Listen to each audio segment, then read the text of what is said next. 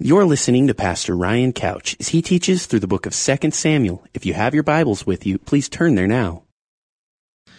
2 Samuel 19, and we are in the midst of that point in David's life and ministry and kingship where he is now coming back to Jerusalem after having been ran out of the kingdom by his own son Absolom.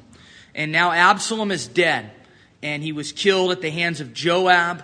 And we left off in chapter 18 with David mourning for Absolom and crying out, "Oh, my son, Absolom, my son, my son, if I had only died in your place." And some of the mourning and the grief that David feels is very natural.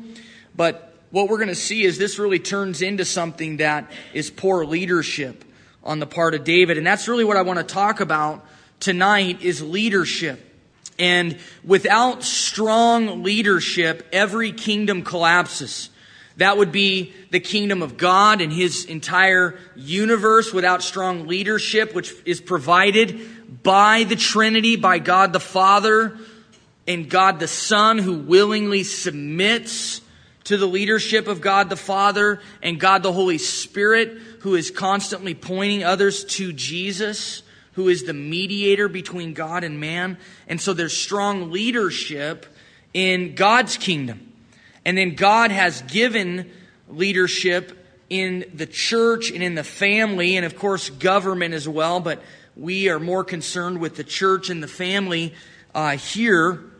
And God's given that leadership over to men, specifically the husbands in the family, and then to elders in the church. And without strong leadership in the family, and that's you husbands, then your families will collapse. They'll fail.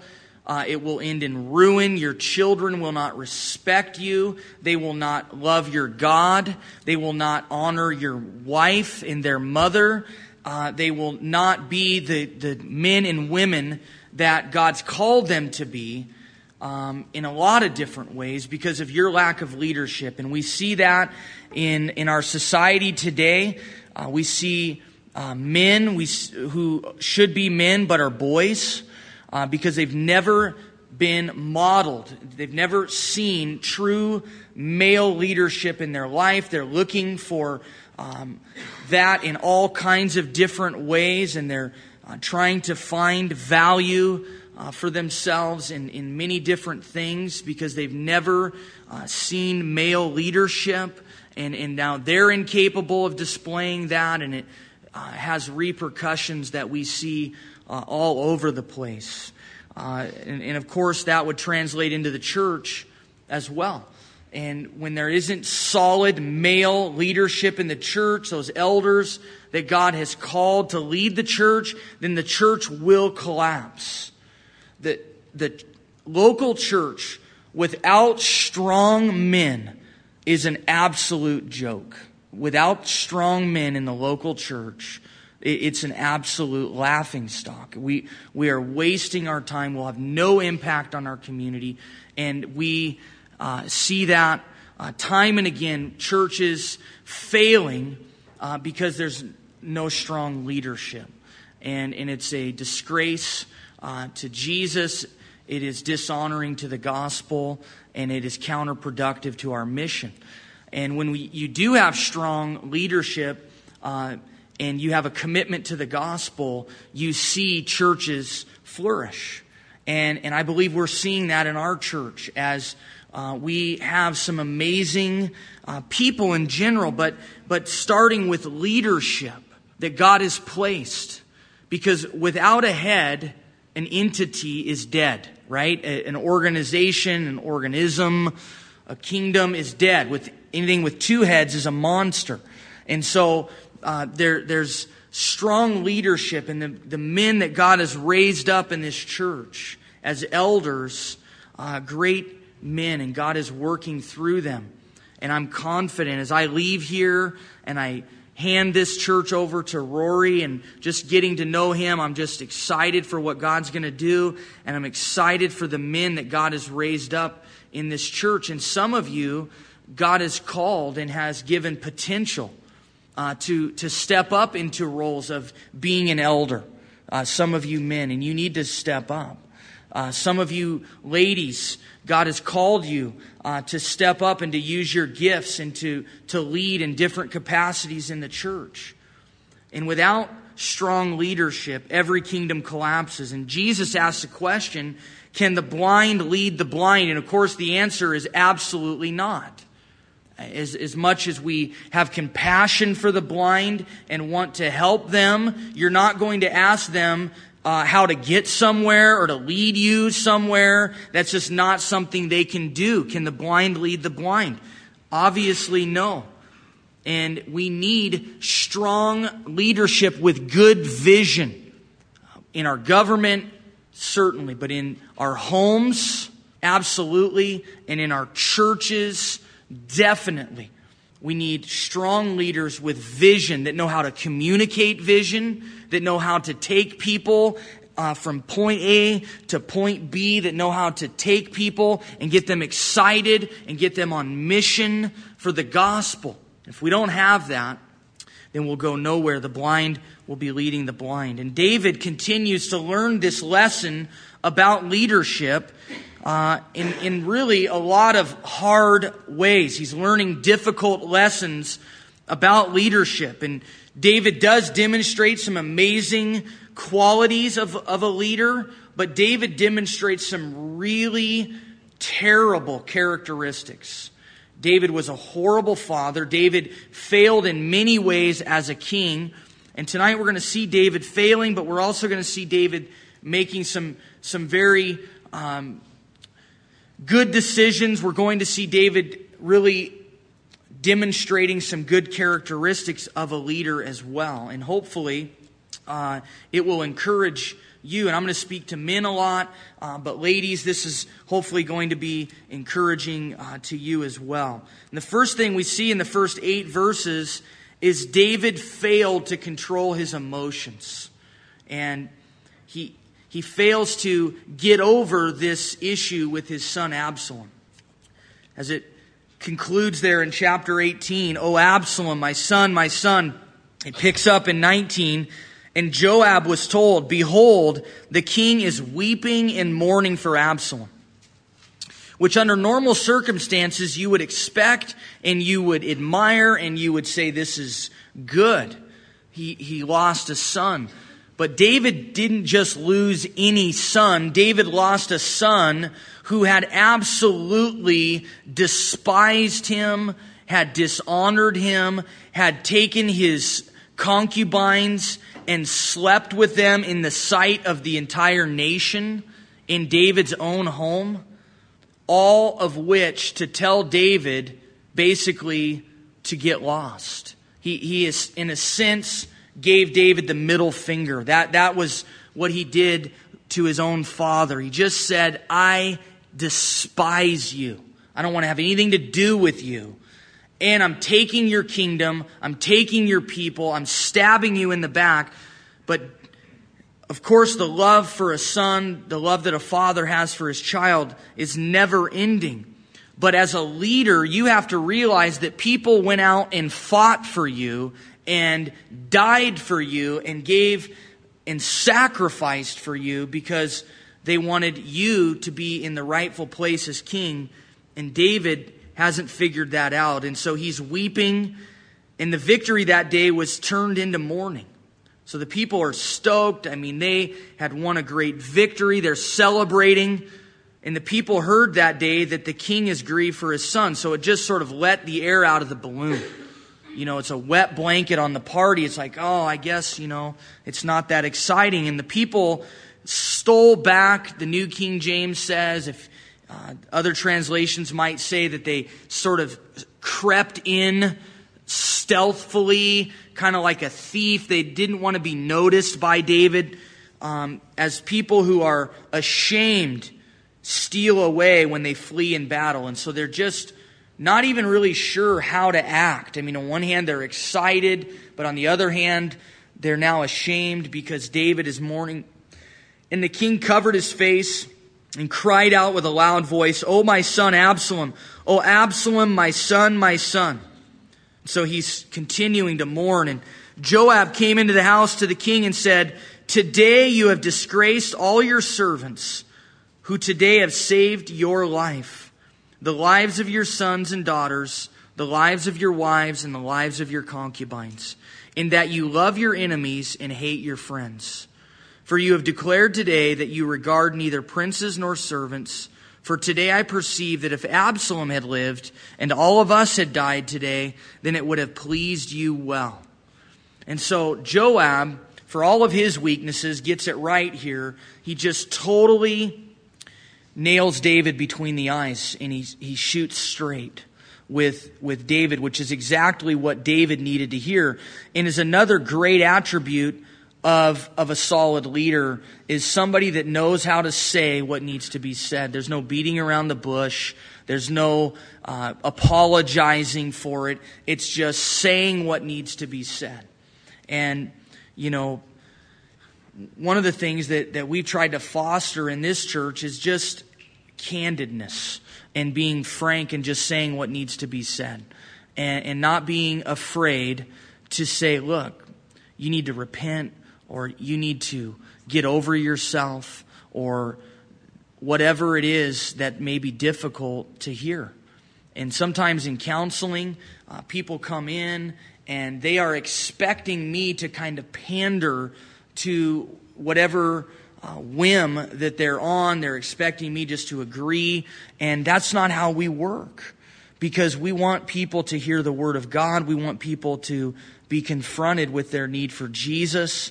And so we're not going to try to win friends and influence people. That is not our job as leaders and pastors. It's not your job as people on mission.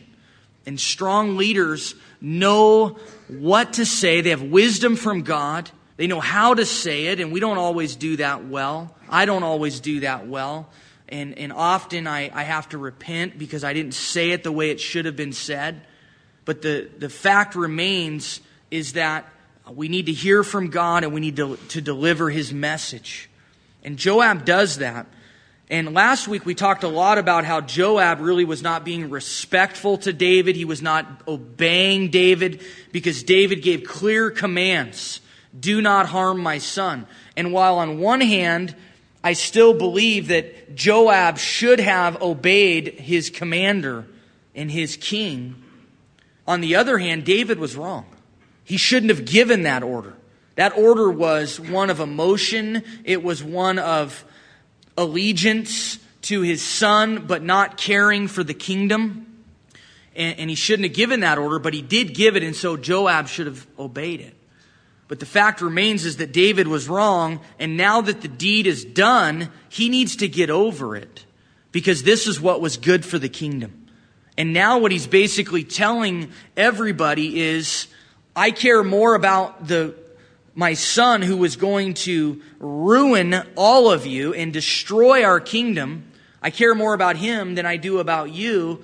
And I also am not even appreciative of what you've done for me, how you went out and fought. And so Joab just nails him and says what needs to be said. And maybe God is calling you to say something that needs to be said. And you need to say it with love and with grace, but with truth and with frankness and candidness, and do not apologize for it. Do not beat around the bush. Say what needs to be said, and then pray that their heart will receive it well. And so Joab continues, and now he begins to challenge David to go out and speak comfort to the servants, to those that fought for him. For he says, I swear by the Lord, if you do not go out, not one will stay with you this night. And it will be worse for you than all the evil that has befallen you from your youth until now, which is a huge statement to make. Because David's been through a lot. I mean, you remember Saul and now Absolom and all that David's been through. This is huge to say, look, if you don't deal with this now, it's going to be worse for you than anything you've ever experienced. And you know what? Men, there are things happening in your families and in your life that if you don't deal with it, it'll be worse for you than the repercussions you're thinking will come by dealing with it.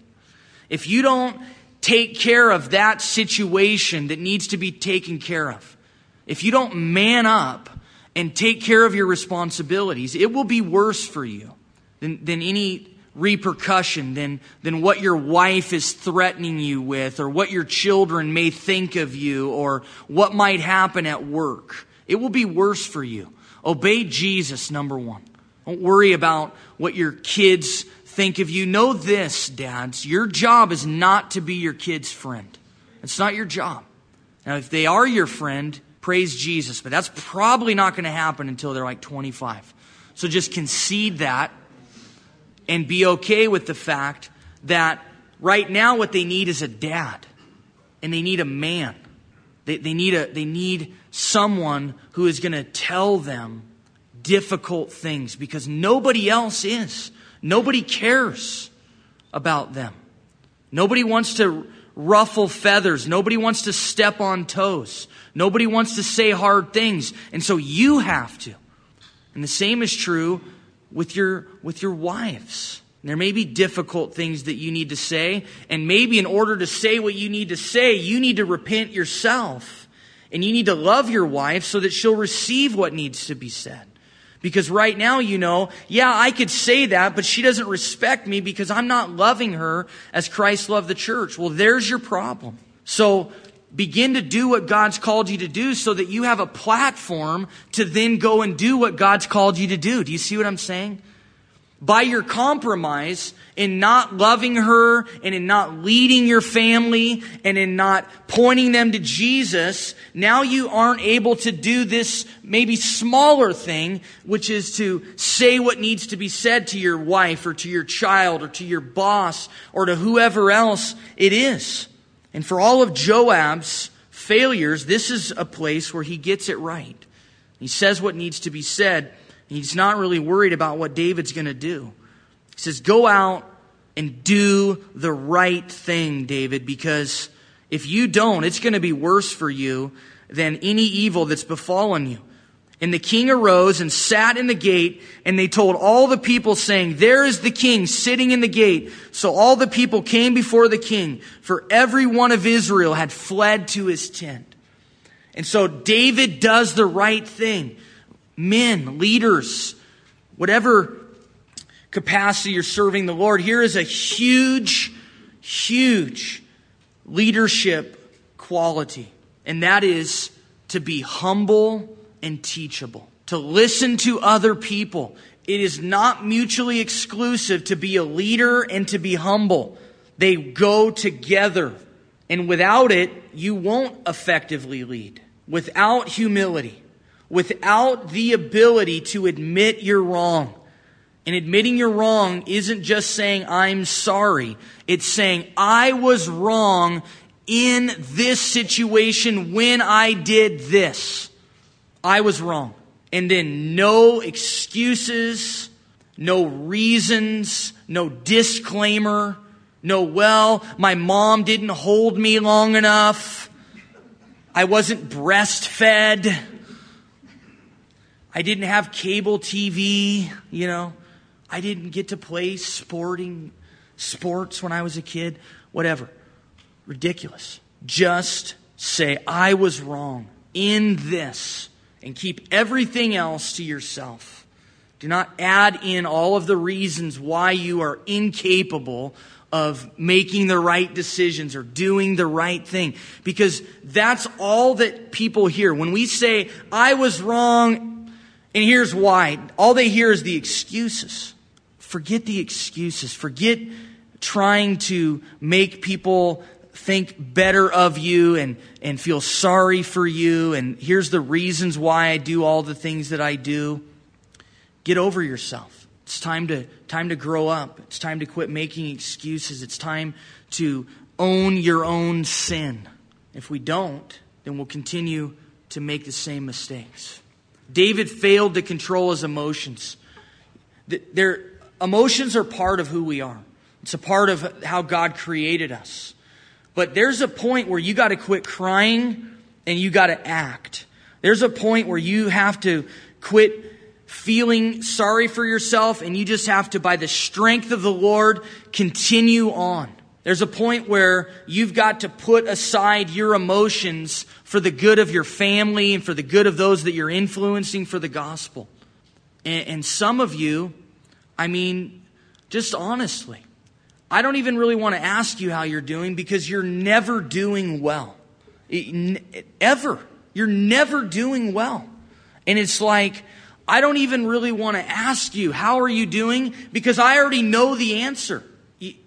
And I mean, in some, I'm going to hold that thought, but there's times where you just have to put aside your own issues and be able to minister to somebody else. That's what leaders do. That's what strong leaders do. And you'll notice that the men that God has called to be elders, they're not bringing all of their problems into the church. They're here to minister to you. Does that mean they never have problems?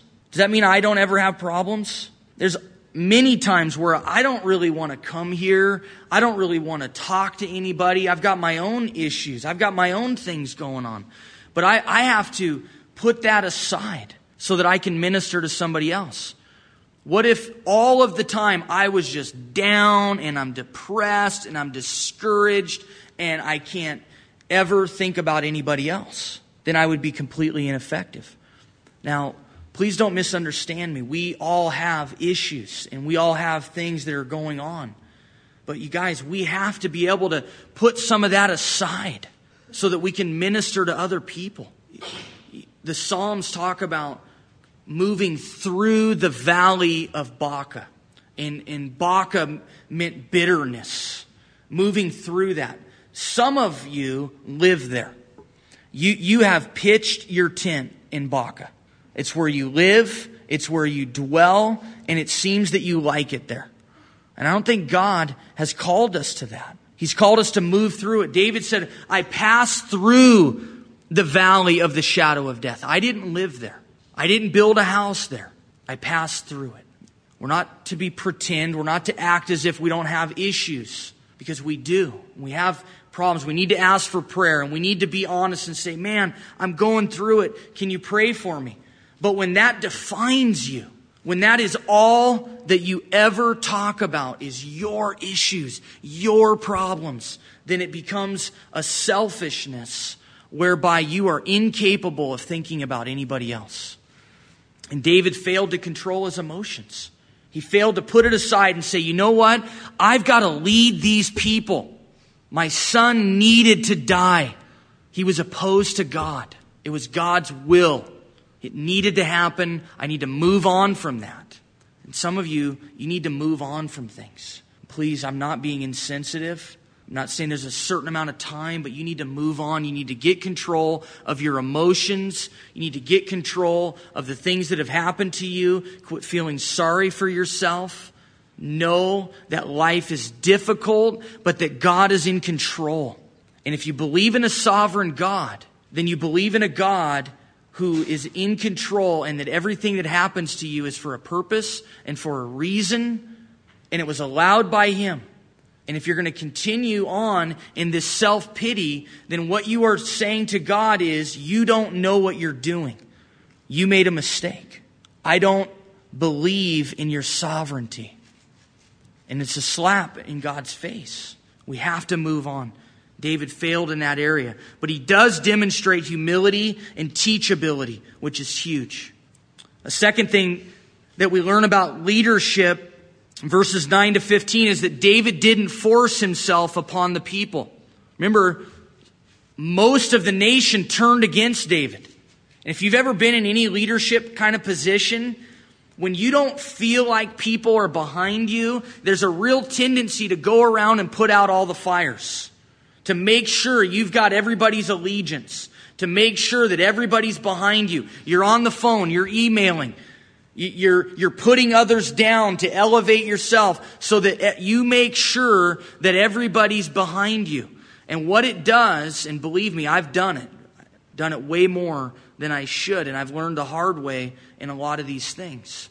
But what it does is it makes you look like a weakling, and you lose respect.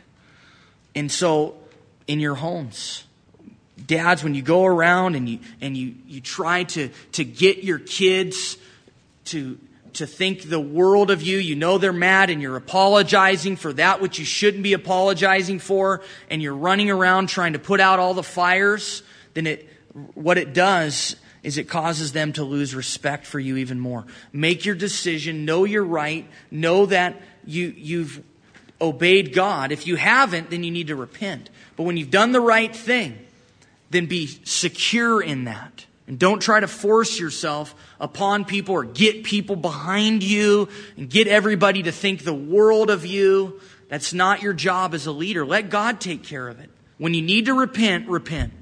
But then let God take care of the rest. Resist the urge to make that phone call to make sure that so-and-so is behind you. Resist it. It's difficult. But resist that urge to put that person down to ensure that they think you are amazing. Don't do it.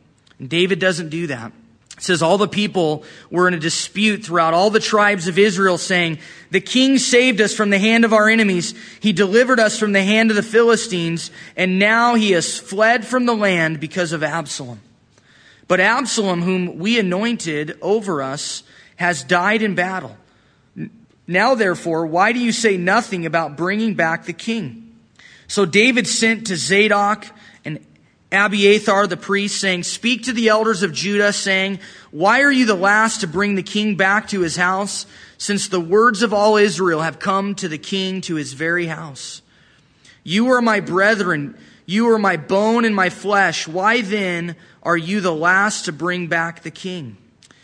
And say to Amasa, are you not my bone and my flesh? God do so to me and more also, if you are not commander of the army before me continually in place of Joab." So he swayed the hearts of all the men of Judah, just as the heart of one man, so that they sent this word to the king, "Return, you and all your servants." Then the king returned and came to the Jordan, and Judah came to Gilgal to go meet the king, to escort the king across the Jordan.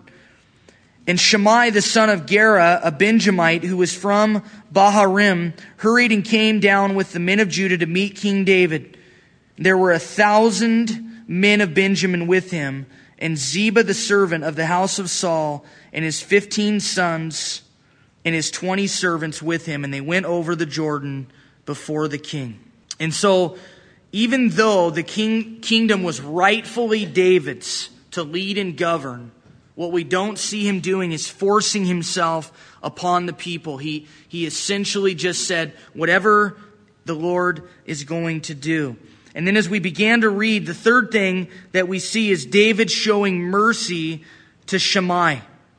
In verses 16 to 23, we see Shimei coming to David. And you remember a couple chapters back, Shimei cursed David and basically turned his back against David. When Absolom turned on David, so did Shimei.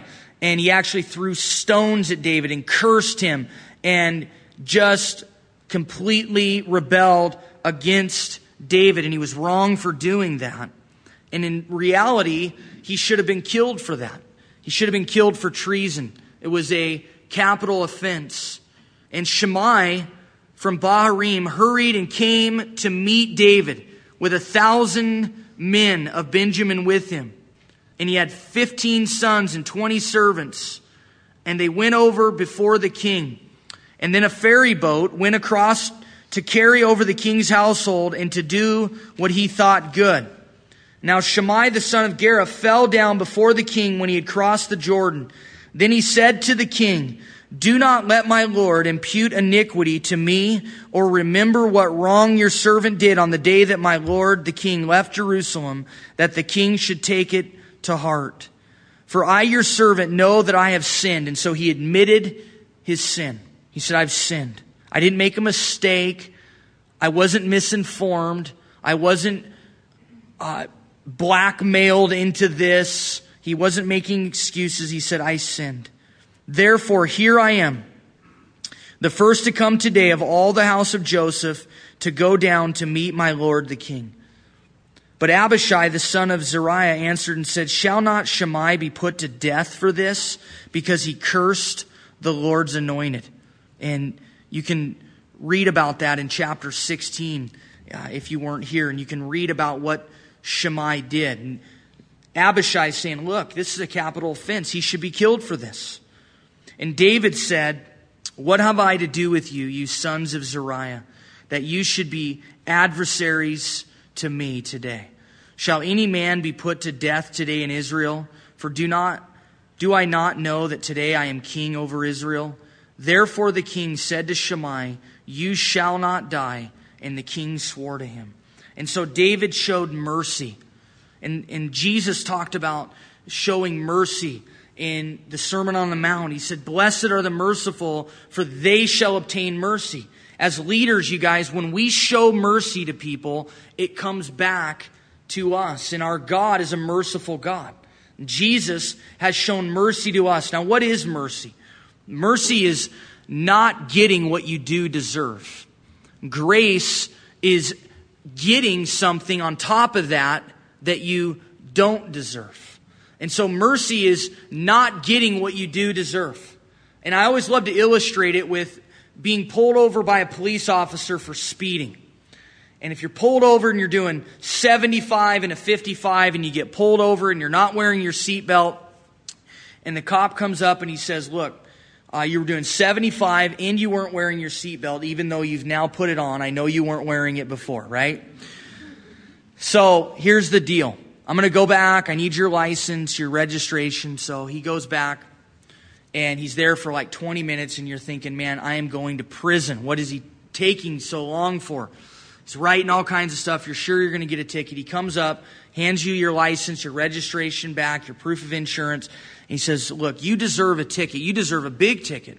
$100 for not wearing your seatbelt, another $150 for going 20 over the speed limit. But I'm not going to give you a ticket. I'm going to give you a warning. That's mercy. Not getting what you do deserve. He turns around, he starts to walk off, and he says, oh, by the way, here's $250 that you should have actually been charged and paid to the state of Oregon, but I'm going to give that to you. That's grace. And see, that's what Jesus has done. Jesus didn't give us what we do deserve, which is hell and judgment and the wrath of God. And then He graciously, He gave us what we certainly didn't deserve, which is heaven, eternal life, entrance into His kingdom, restoration back to His created goodness. All of that He lavishly and graciously gave us. So that's the difference. Here David shows mercy to Shimei. He doesn't give him what he deserves. And why does David do this? Because David was secure in his calling and in his gifting and in his place in the kingdom. He wasn't trying to assert his authority, right? Because this would have been the time to do it. You're going to die, my friend. You turn your back on me, I'll show you. I'm going to show everybody that I'm boss. And sometimes as leaders, that there's a tendency to do that, to prove our authority, to assert ourselves. And men, you don't need to do that in your homes. If you are leading your families to Jesus, and you are the men God has called you to be, then you won't need to assert your authority by yelling and screaming. You will not need to assert your authority by getting violent, by throwing things. You will not need to assert your authority by constantly reminding your wife that you are the boss, that she needs to submit to you. And dare I say, if you're saying that, then you're already in trouble. If you have to say it, then you don't have it. And you need to figure out why. And that's a you problem, not a her problem. That's a you problem. Because leadership is given away.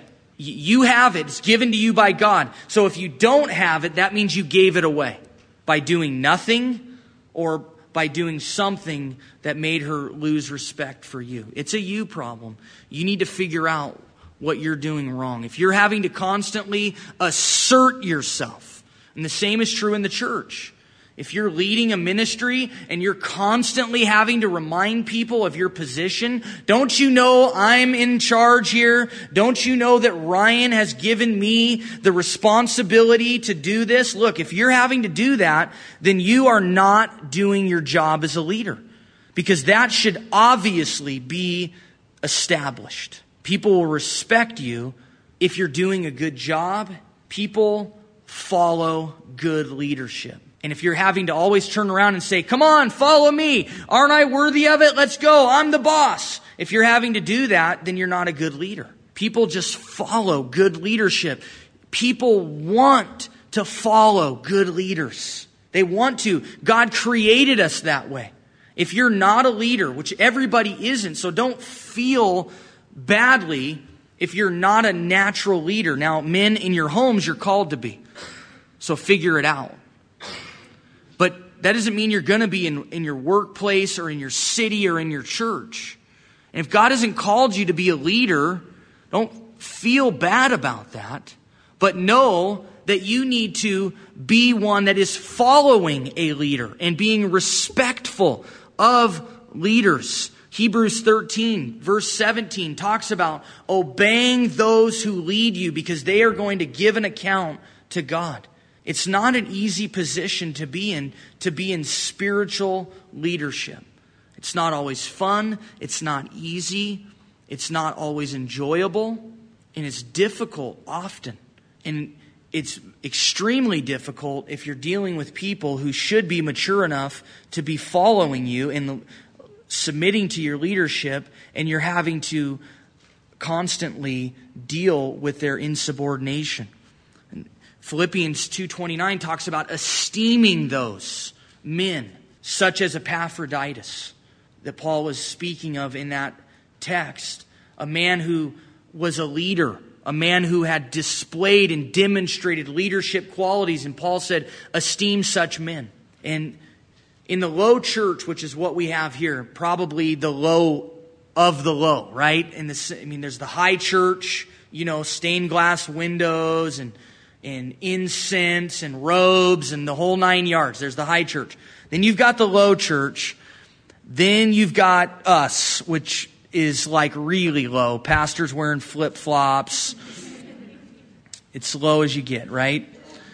And I don't mean that in terms of quality. I just mean it in terms of a way to sort of characterize the church. We're what you would call the low church. We don't put a lot of emphasis on titles, and I don't ask people to call me Pastor Ryan. It's kind of weird. I don't mind it, but I don't demand it.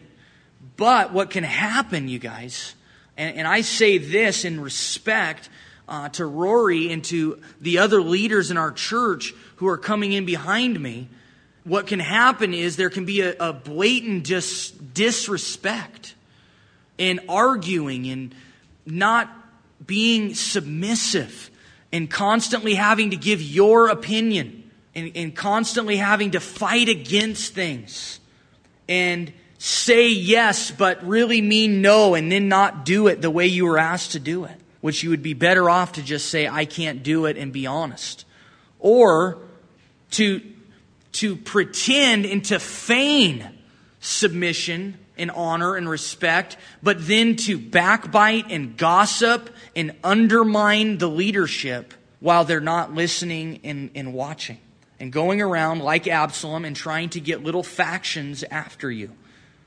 Don't you think that was a really bad decision? Can you believe what he said? Can you believe what they're doing? I don't think we should be doing that. If I were in charge, and all of these things, and you're getting people to follow you, and you're slowly and subtly undermining the leadership in the church, and it's sinful, and it's destructive, and it's opposed to God, and you need to repent if you're doing that. And so David doesn't need to assert himself because he's secure in who he is. He's secure in his leadership. And as leaders, you guys, be secure in who you are and who God's called you to be and what He's called you to do. A fourth thing that we see is David shows understanding to Mephibosheth. You remember Mephibosheth. He was that son of Jonathan who, when they were fleeing during the uprising of David against Saul, and finally David was taking his rightful place on the throne, and it was natural for the household of Saul to be like, we're out of here because we're going to get killed. I mean, David's coming in, our kingdom is being destroyed, and anybody associated with Saul is going to be killed. And so the nurse picks up little Mephibosheth, who is Jonathan's son, and Jonathan's dead along with his dad. And they don't know the allegiance that David had to Jonathan. And certainly they didn't realize the respect that David had for Saul and that he could have killed him many times over. But this nurse picks up little Mephibosheth. The poor little guy falls, busts his feet all up. They're jacked up. He can't walk anymore. So David brings him into his household. He provides for him. He feeds him. He loves him. He says, you're going to eat at my table. Well, a couple chapters back, Ziba, Mephibosheth's servant, lied to David and said, Mephibosheth turned his back on you, David, and he's now following Absolom. And so David said, well, then everything that I gave to Mephibosheth is yours. So now Mephibosheth comes to David. The son of Saul, the Mephibosheth, son of Jonathan, came down to meet the king, and he had not cared for his feet, nor trimmed his mustache, nor washed his clothes from the day the king departed until the day he returned in peace. And so he's like been just in a state of shock, and he didn't bathe, he didn't care for his feet. I don't know what that means. No pedicure, I guess. I don't know what that means. He didn't trim his mustache. So, have you ever seen that guy with the longest mustache in the world? The world's longest, it's like 6 feet long. So that's Mephibosheth. Not only is he lame and he can't walk, now he stinks and he's dirty and his toenails are like 6 inches long. Hasn't washed his clothes, and he's got the ultimate mustache. So that's the sight. And it was when he had come to Jerusalem to meet the king that the king said to him, why did you not go with me, Mephibosheth?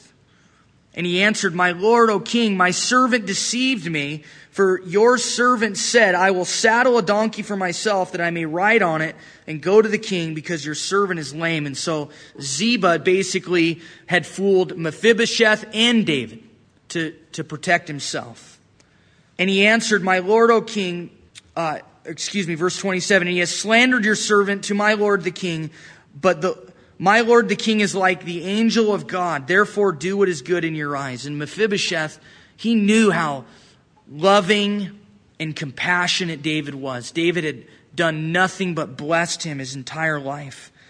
And so he's just basically falling on his goodness, which is exactly what we should do with our King Jesus. Because he's compassionate and he's loving and he always has our best in mind. Even when we turn our back on him, even when we sin against him, we can go to Jesus and we can say, you decide. You do what's best, because I know you have my best interests in mind. You're a compassionate, loving, merciful God. We need not fear him. For all my father's house were but dead men before my lord the king. He's reminding David, look, you should have killed us all. Yet you set your servant among those who eat at your own table. And we talked about that. How David brought Mephibosheth in. He could have just sent him home with a food box, and said, here's some powdered eggs, some instant potatoes, some canned goods. Yeah, don't ever come here again, okay? Here's a gift certificate. Be warm, be filled. See ya. But he said, no, come and sit at my table. Eat with me. And if his hygiene was anything like we see here, that was a sacrifice. Come and sit at my table, man. And the king said to him, why do you speak any more of the matter? I have said, you and Ziba divide the land. Then Mephibosheth said to the king, rather let him take it all, inasmuch as my lord the king has come back in peace to his own house. And so Mephibosheth is not interested in what David can give him. He's not trying to get money or land or have some kind of favor with David. That has never been his intent. He's just humble, and he just says, whatever you think is best, give it all to him. Even though he deceived both of us, even though he stabbed me in the back, even though he made me look bad to my king and to my friend, to the one who had done so much to me. You know how much that would anger you? If someone who you loved and cherished, who had helped you in so many ways, and then somebody had made you look as though you had turned against that person, you would be fired up. But Mephibosheth had forgiven. He said, just give it all to Ziba. I don't care. I don't want that. That's not what I want. I don't want your stuff. I just want to make sure that you're okay, that our relationship is restored. Take it all. I just want peace. And David shows understanding to Mephibosheth. He also doesn't go back on his word to Ziba. And that's honorable for David, who it would have been very easy for him to say, look, you took advantage of me, you lied to me, now I'm going to take it back. But he doesn't do that. And he shows understanding, and he's able to extend mercy to Mephibosheth. How easy would it have been for him just not even to have a meeting with him? Just say, I don't even ever want to see you again. And to assume that Ziba was right. And maybe you're in that place where you are holding things against people that you aren't even 100% sure are accurate, but you've heard things, and now you're holding it against them, and you're not even giving them the opportunity to make it right with you because you're so angry, because you're so bitter, but you're not even sure it's true and it's right. And it's not a good place to be. Good leadership shows understanding and is willing to talk through things and is willing to compromise. A fifth thing that we see is that David demonstrates appreciation to a man by the name of Barzillai. Verse 31. It says, and Barzillai the Gileadite came down from Rogelim and went across the Jordan with the king to escort him across the Jordan. Now Barzillai was a very aged man, 80 years old, and he had provided the king with supplies while he stayed at Mahanaim, for he was a very rich man. And so when David had fled from Absolom, remember he stayed in Mahanaim, which was like this real secret kind of cavern-like place. And this Barzillai had taken care of him. He's a wealthy guy. He helped David out. And the king said to Barzillai, come across with me and I will provide for you while you are with me in Jerusalem. Come and live out the rest of your days with me. I want to take care of you. I want to show you the king's life. But Barzillai said to the king, how long have I to live that I should go up with the king to Jerusalem? I am today 80 years old. Can I discern between the good and the bad? Can your servant taste what I eat or what I drink? Can I hear any longer the voice of singing men and singing women? Why then should your servant be a further burden to my lord the king? And so basically he says, look, I can't even tell good food from McDonald's. I'm 80. It doesn't matter to me anymore. I can't tell good music from dogs howling. It's just, it's pointless.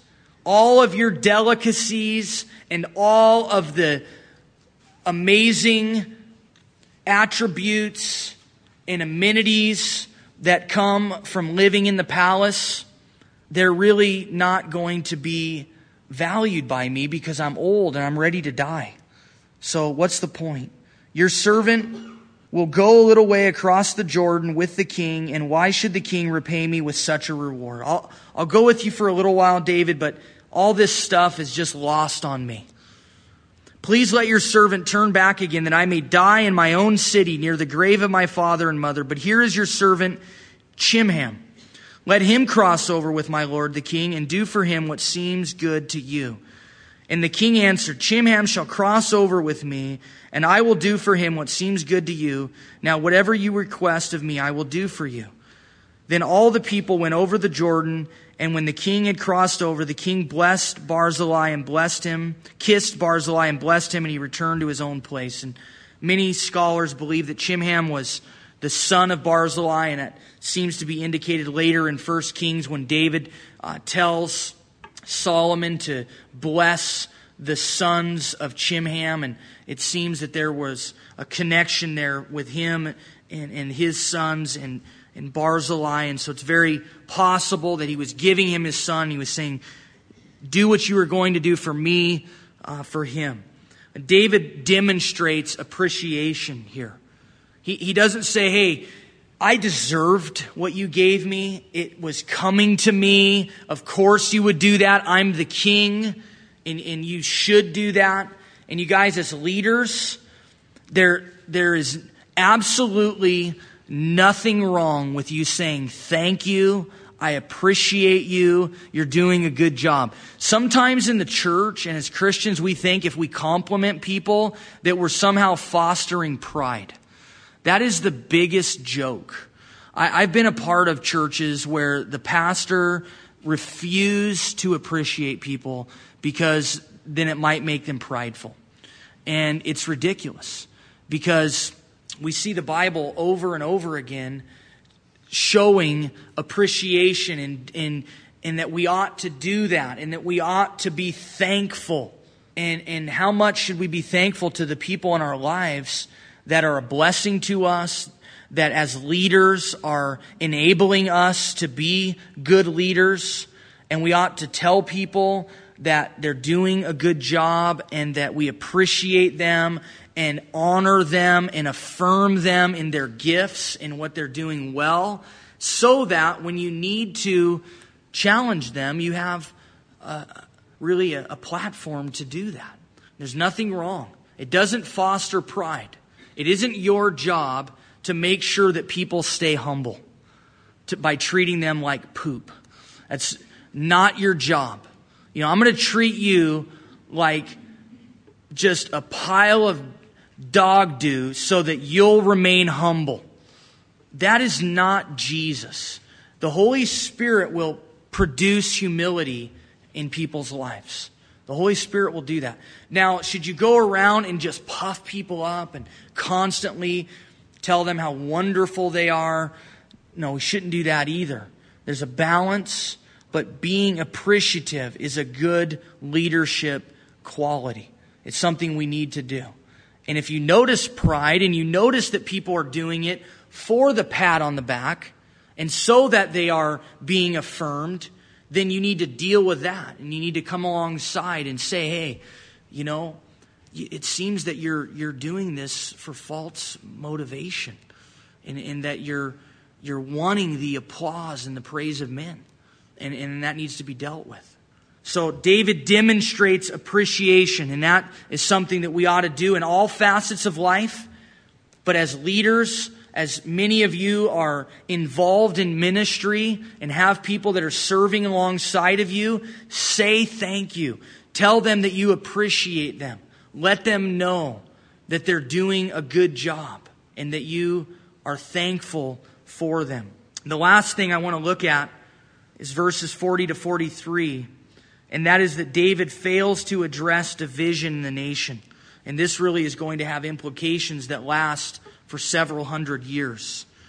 It says, now the king went on to Gilgal, and Chimham went on with him, and all the people of Judah escorted the king, and also half the people of Israel. Just then all the men of Israel came to the king and said to the king, why have our brethren, the men of Judah, stolen you away and brought the king, his household, and all David's men with him across the Jordan? So the men of Israel, which would really be the 10 northern tribes, they're now jealous. Why are the tribes of the southern kingdom, why are they getting to spend so much time with you, David? Why are they the ones that are escorting you across? So all the men of Judah answered the men of Israel, because the king is a close relative of ours. So now they're getting defensive. They're like, well, of course. He's our bro. He's our homeboy. He's from our hood. Why wouldn't he be hanging out with us? Why then are you angry over this matter? This is our boy. Have you ever eaten at the king's expense? Or has he given us any gift? And the men of Israel answered the men of Judah and said, we have 10 shares in the king. We're 10 tribes. Just going to remind you, we're 10. You're only 2.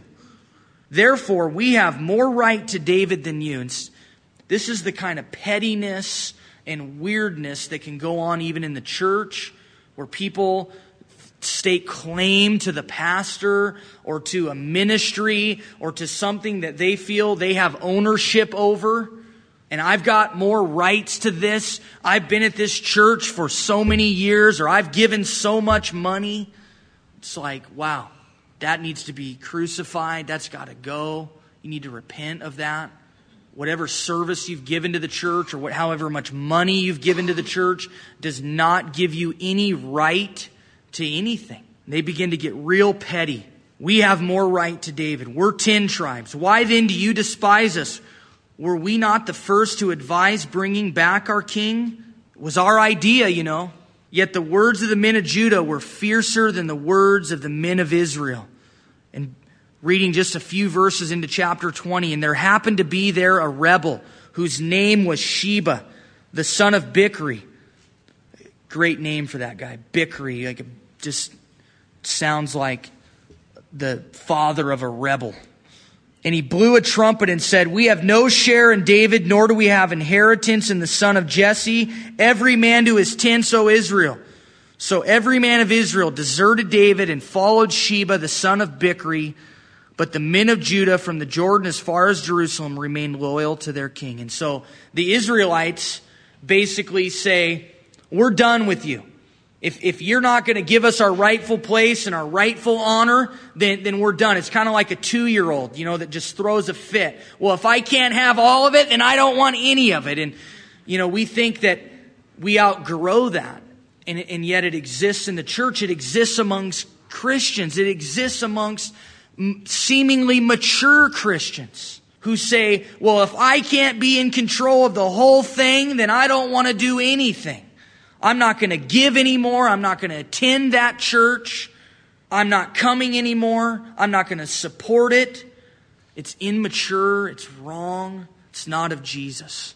And that's exactly what they do here. Oh, yeah, well, if we can't have it all, then we're done. And now we're going to be in a complete opposition to you, David. Now we're going to turn our backs on you. And so, you guys, as we talk about leadership, I want to close with us just thinking about Jesus and the amazing leader that He is in our lives. And that He's the model for us. And that we can look to Him as fathers and say, Jesus, I want to lead my family like you do. Jesus, I want to lead my wife to you. I want to bring her to you. I want to make her more like you. And in order for that to happen, I need to be more like you. Break me. Mold me into your image, Jesus. That's what I need. Look to Him in any leadership capacity that you have. If you fail to bring the people that you're leading to Jesus, then you've failed. You failed in your leadership. That's the mark of a successful leader. Is she, in those circumstances, bringing people to Jesus, leading people to Jesus, getting out of the way? Are they becoming dependent upon that person or upon Jesus? You guys, we need more of Him. We need to be drawn closer to Him. We need to allow Him to search our hearts and to cleanse our hearts and to forgive us for those areas of our lives that are opposed to Him. We need to allow Him to crucify our old man, the flesh, and to then live out His life in our life. That He would flow through us. That when people encounter us, they encounter Jesus. Is that what's happening in your life? Especially as leaders, that needs to be the case. But for all of us, are you exuding Jesus? Let's draw close to Him tonight as we just close in worship. Let's draw close to the heart of God. Let's cry out for more of Jesus. We have communion up here. You guys can come and partake of communion. And just ask Jesus to fill you, to flood you, to draw you unto Himself in a way that you never have been before. Ask Him to reveal Himself to you. And so as the worship team comes forward, let's just stand. Let's pray. Father, we thank you for this time in your word. And God, I thank you for the men in this church. God, the leaders that you've called. Lord, for the elders in our church. God, I thank you for Rory and how you're bringing him here to be the lead pastor. God, I pray that you would anoint him and fill him with your Holy Spirit. God, I pray that he could continue to lead this church to you, Jesus. That, Lord, you would give him wisdom and insight. Anoint him to teach your word. God, I pray that this church would be better in my absence than it ever was in my presence.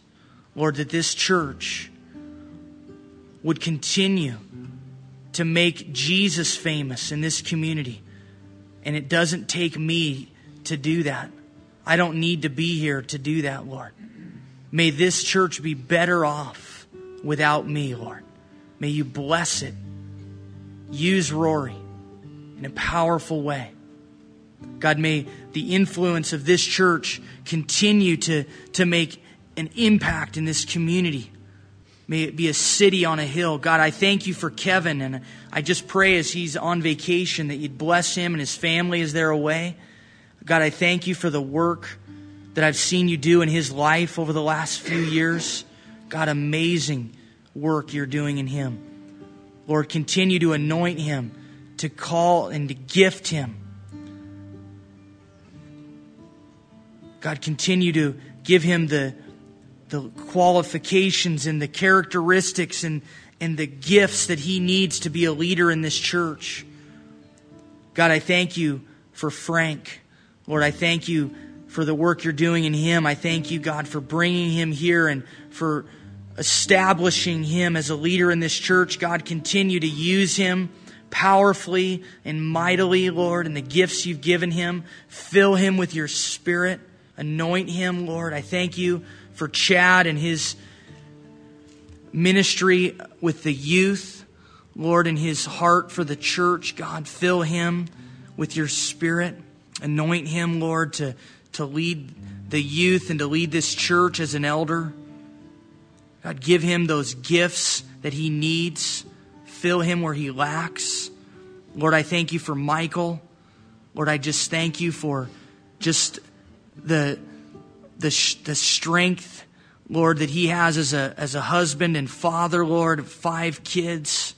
God, just bless him and his leadership at home and his leadership here at the church.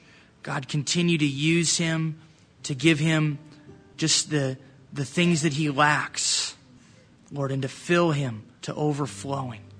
Lord, I thank you for all the deacons and the deaconesses in this church, those who are leading in different capacities. God, I am humbled to have been a part of this church and of this work. God, I'm humbled to have been given the privilege to plant and to found this church. God, and to look and to see all that you're doing and the people that you're raising up. God, continue to do it. Jesus, continue to make an impact on this city as we desire to make you famous. God, flow through this church in a mighty way. Raise up more leaders. God, I pray for the men who are here tonight. God, men that you've called to be husbands and fathers. God, I pray they would step up. That, God, they would be the men you've called them to be. They would glorify you. They would continue, God, to seek you with all their hearts. That, God, they would desire more than anything else to be passionate about you. God, as passionate as they are about hunting or fishing or sports or NASCAR or whatever hobby they have, God, may that warrior spirit that you've given to them, God, may it first and foremost be used as a passion for Jesus and the things of your kingdom. God, use the men in this church as strong leaders in their homes and in their workplaces. And God, may people see Jesus in them. And we pray these things in Jesus' name and for his fame. Amen. You've been listening to Pastor Ryan Couch, pastor of Calvary Chapel of Crook County in Prineville, Oregon. For more information on Calvary Chapel of Crook County or to contribute to this ministry, you may do so at our website, www.calvarycrookcounty.com, or you can write to us at P.O. Box 378, Prineville, Oregon 97754. Once again, thank you for listening, and God bless.